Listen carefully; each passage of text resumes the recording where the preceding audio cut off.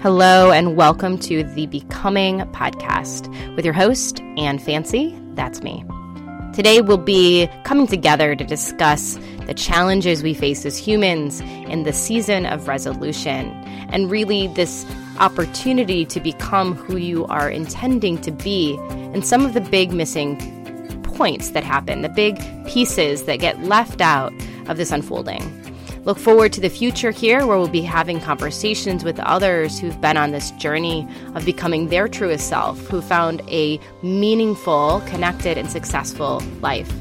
We'll get to listen to their highs, lows, stories of unfolding, which I think are so great at helping inspire each of us to honor our own path, where we're going, where we've been, and how to do the hard work of getting to what's next. Thanks for listening. I appreciate you. Subscribe, please, and share widely. Today, we're going to talk about the recognition that your soul's compass, your internal compass, is not broken. I read recently a book called Into the Magic Shop, and the conversation is led by a neurosurgeon who met a woman when he was young, around 12 years old, who taught him the basics of what we would now call meditation and visualization. And through these conversations this summer he spent with this woman named Ruth, he unlocked the magic that we would now call manifesting.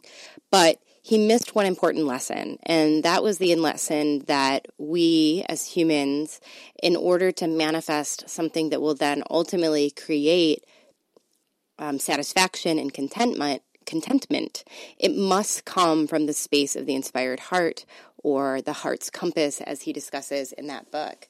And this really struck me as such important information, especially this time of year when we're doing resolution setting, right? I mean, personally, I've given up on that a long time ago, just as I've given up on any sort of eating plan that required counting anything, calories, fat grams, points.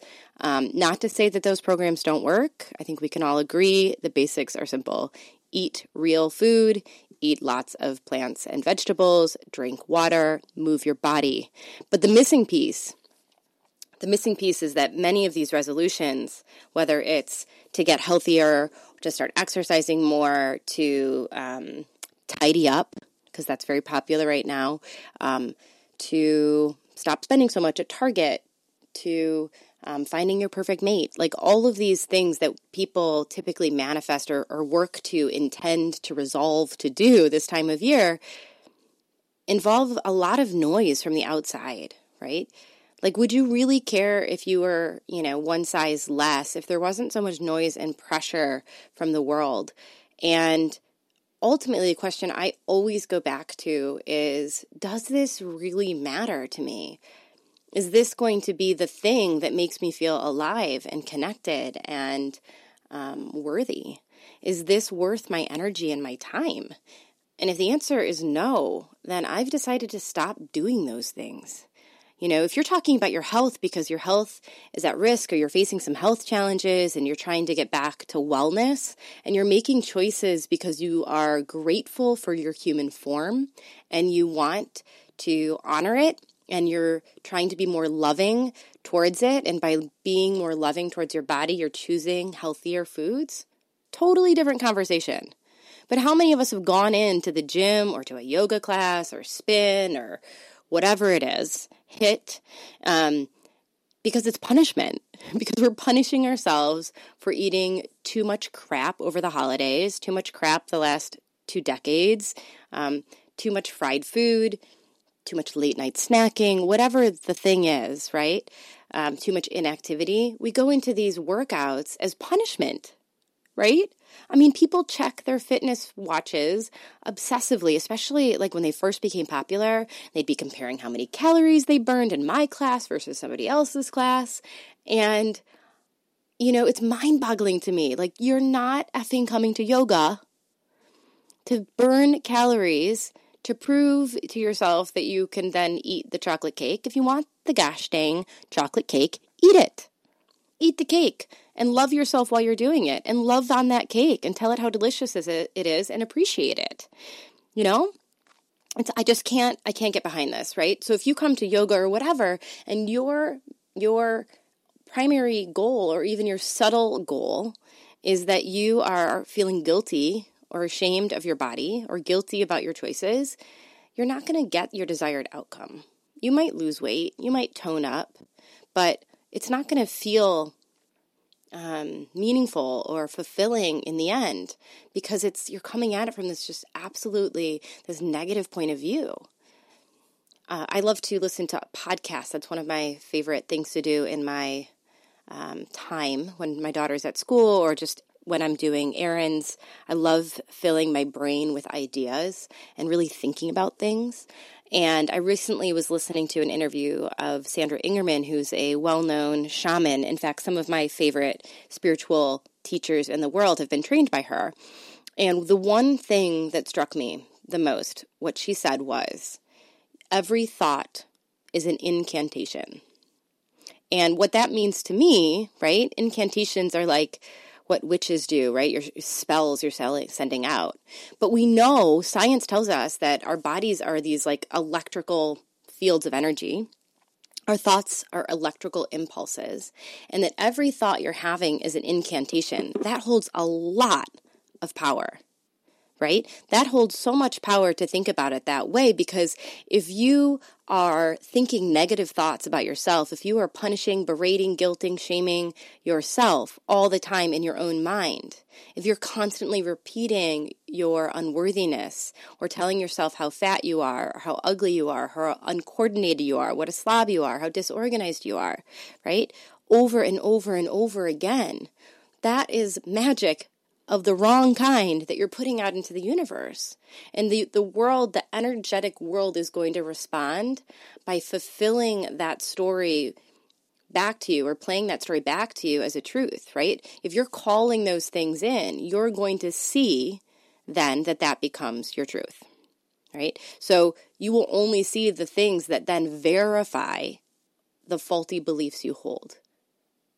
Right? How often have you told your spouse or somebody you love how great they are, how wonderful they are, how pretty they are, how much you value them, or whatever, or that you think something, is a skill or talent that they should pursue, and they cannot hear you. And then they hear it from someone else, and suddenly it starts to wake up, right? What we're trying to do for ourselves is say the things that we hopefully deeply somewhere in the depth of your being know to be true, the good things. And then by putting that out there, start to hear those good things coming back to us. Start to see yourself reflected as someone who is worthy, who is love, who can manifest whatever it is that's in your soul's desire. But if, again, this information, this life you're seeking is coming from your brain, or who the world has told you should be, or what it means to be successful based on the outside world, you're going to find that once you've achieved that, we see this over and over again in celebrities. Once they achieve that thing that they thought they needed to have, and they've proven themselves time and time again to be successful and abundant, and still their life is hollow. And still, they're deciding to no longer choose to be in this human form because they have everything. I'm not saying it's as simple as that, not at all. And mental illness is obviously such a huge thing we need to be tackling. But I think that part of this problem, this epidemic, is that we are disconnected from our heart's desire, our soul's purpose. We are listening to the noise of the world. We are numbing constantly in 1,000 ways. And then from that space, we feel hollow and empty. And even if you achieve what you think you were supposed to achieve, you get there and realize you're still miserable, right? My greatest teacher with all of this for myself has been obsession with body image. I have come a long way, and I don't fixate on that at all the way that I used to. I'm not going to pretend there aren't days that I'm thinking, man, probably shouldn't have eaten all of the cookies, or probably should have gone to yoga a few times, both for body and mind, right? I'm not pretending I've got it perfect, but I'm not constantly giving my energy away anymore to worrying about it. But what the greatest teaching moment in that for me has been is that I can look at the times that my body was a size 0 or a 2 and I was pretty much starving myself. My diet had become so limited. I was controlling everything I ate. I also turned yellow at points because I was, vegan and gluten-free and this and that. And I'm not saying those are bad things, but for me, I certainly was not doing it right. And I'm not sure it's the best fit for me. And by saying that, I don't need your feedback about veganism. I think it's great. Choose your path, right? Okay, back up. All right, so what I am saying is that I've been so tiny as a 0 and a 2, and I've been up to a size 12 or a 14. And the thing is, either way, when I looked in the mirror, I saw a flawed body because that was my self-perception. That was the faulty belief I'd learned. And that was really what I was doing to try to control the world and believe and continue the lie that I was unworthy. But neither way, didn't matter which side of the scale I was on, I was unhappy. I was ultimately unhappy and giving my energy away to this thing that never effing mattered. And at some point, I think just before I decided to become a mother, I started to shift towards not caring as much.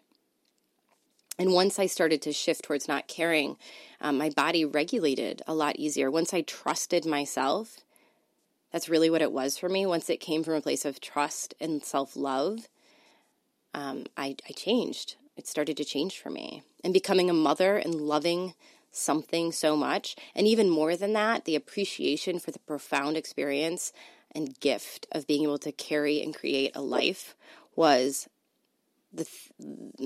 I don't even have words. It was the thing that shifted it the most for me because I suddenly realized, one, my body was beautiful and capable, and the profound experience of holding another soul in your body. And if you have not had that gift and if you're struggling to get there, I don't mean to rub salt in the wound, but for me, it was the thing that created such a huge shift. And on top of that, even more than that, if you have the gift of being a parent, for me also choosing consciously that I did not want to pass on to my daughter this distraction of weight and body image because all it did was suck my energy for years.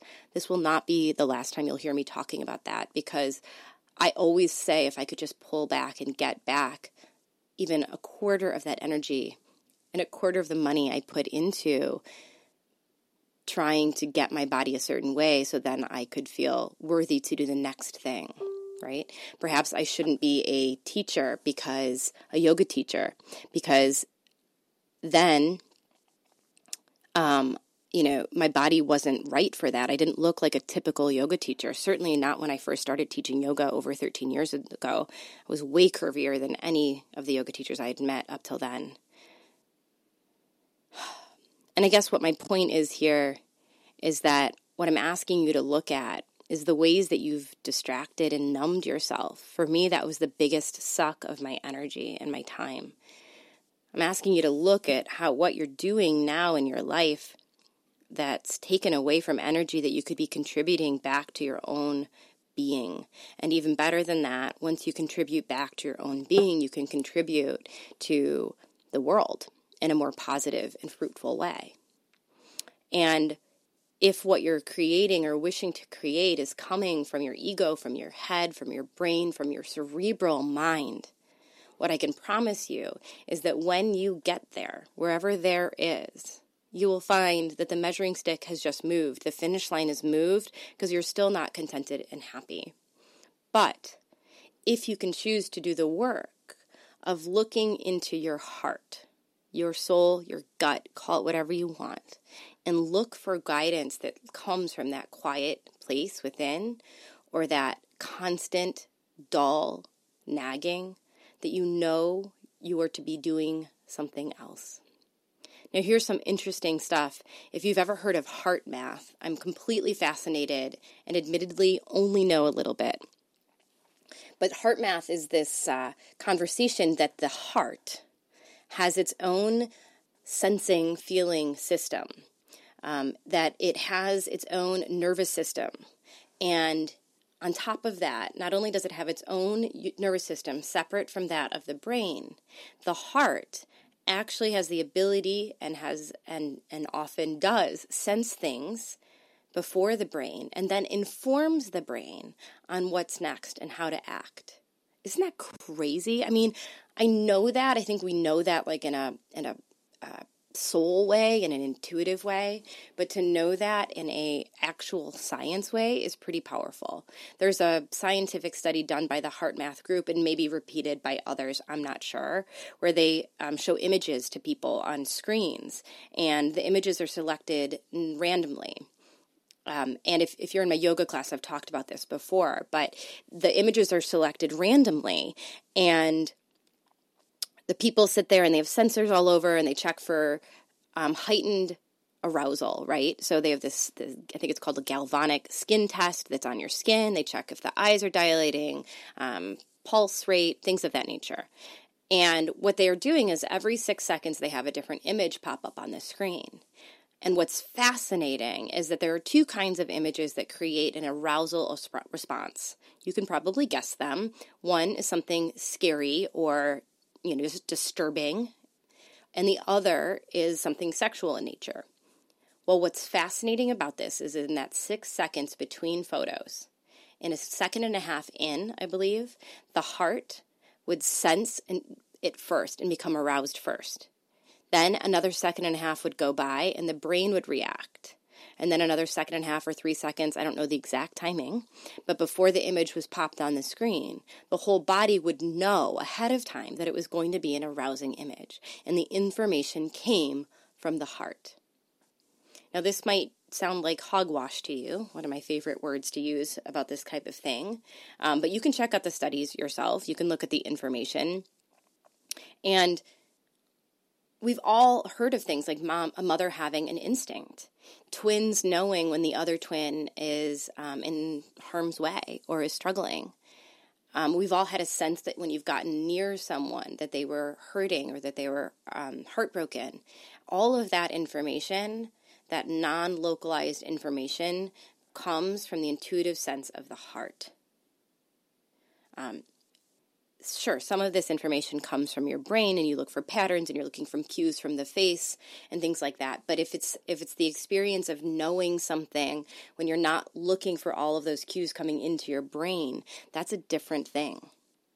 And what HeartMath is suggesting is that what we need is greater coherence between our heart and our brain. And that means that what I call deep alignment, right? That's what I call deep alignment. That is your life in deep alignment with the call of your heart and your soul, the compass of your heart. And maybe you think that your heart is broken, or your compass is broken. Maybe your heart is broken and your compass therefore feels broken. And I totally can get that too.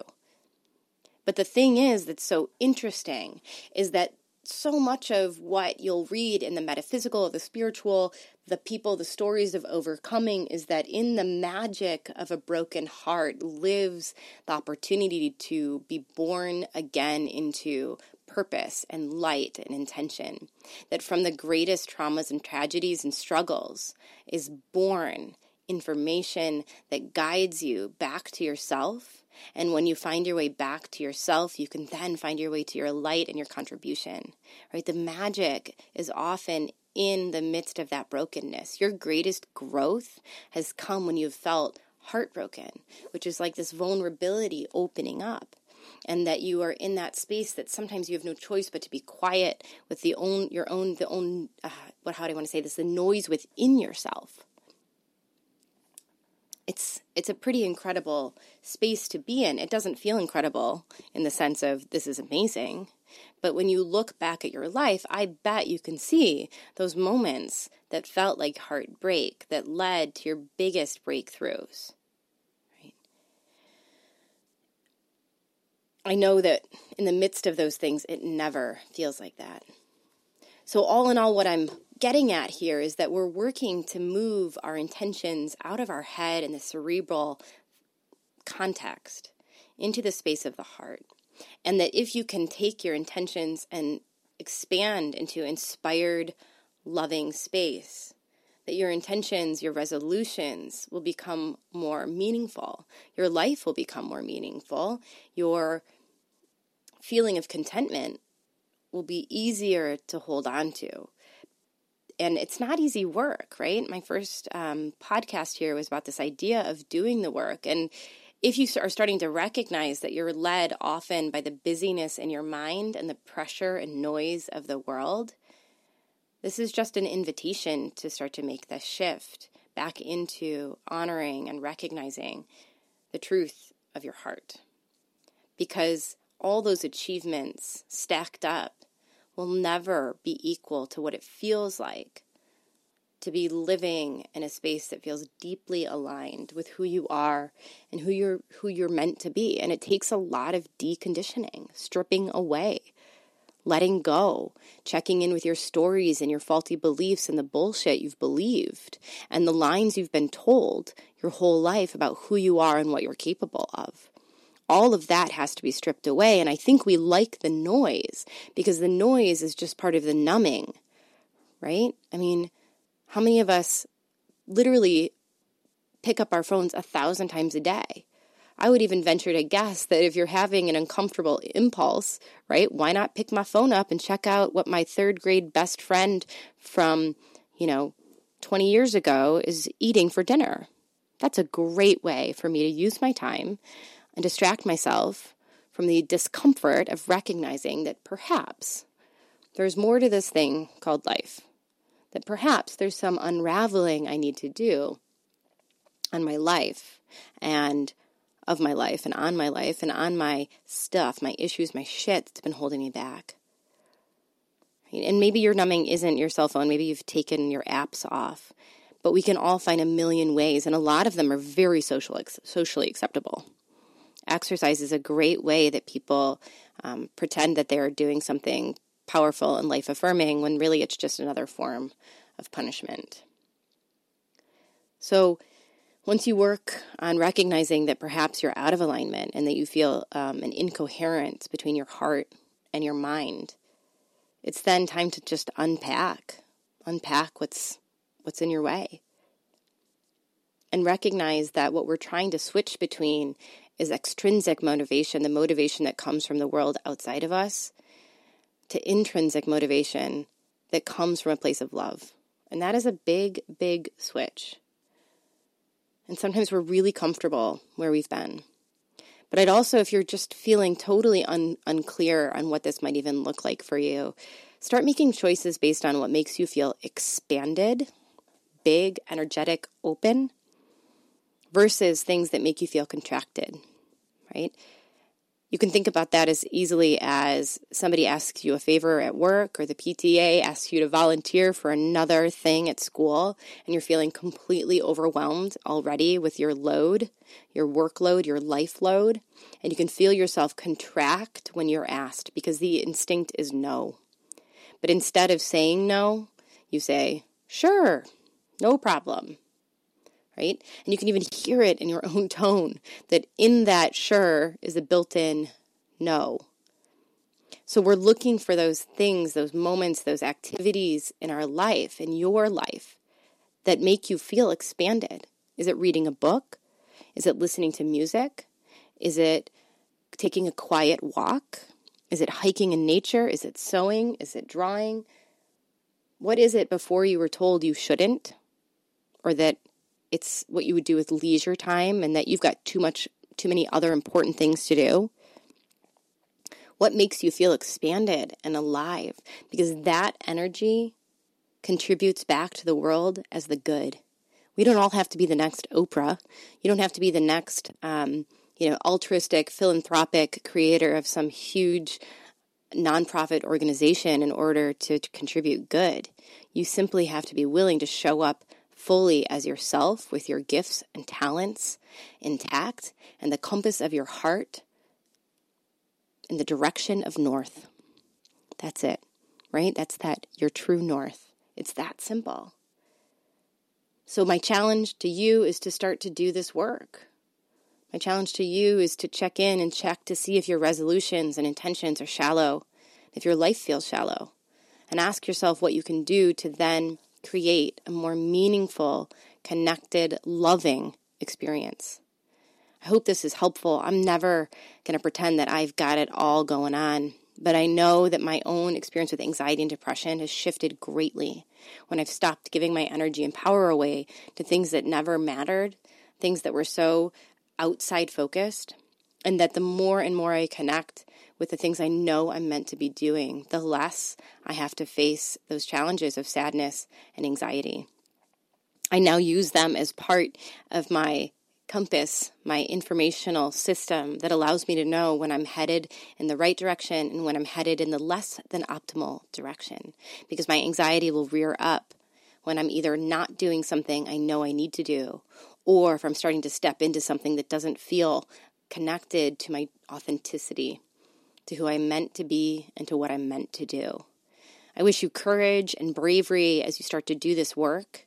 I wish you the willingness to sit with yourself, maybe start a meditation practice. I'm now a meditation evangelist, and I think all humans should find a way to do it. It is life-changing.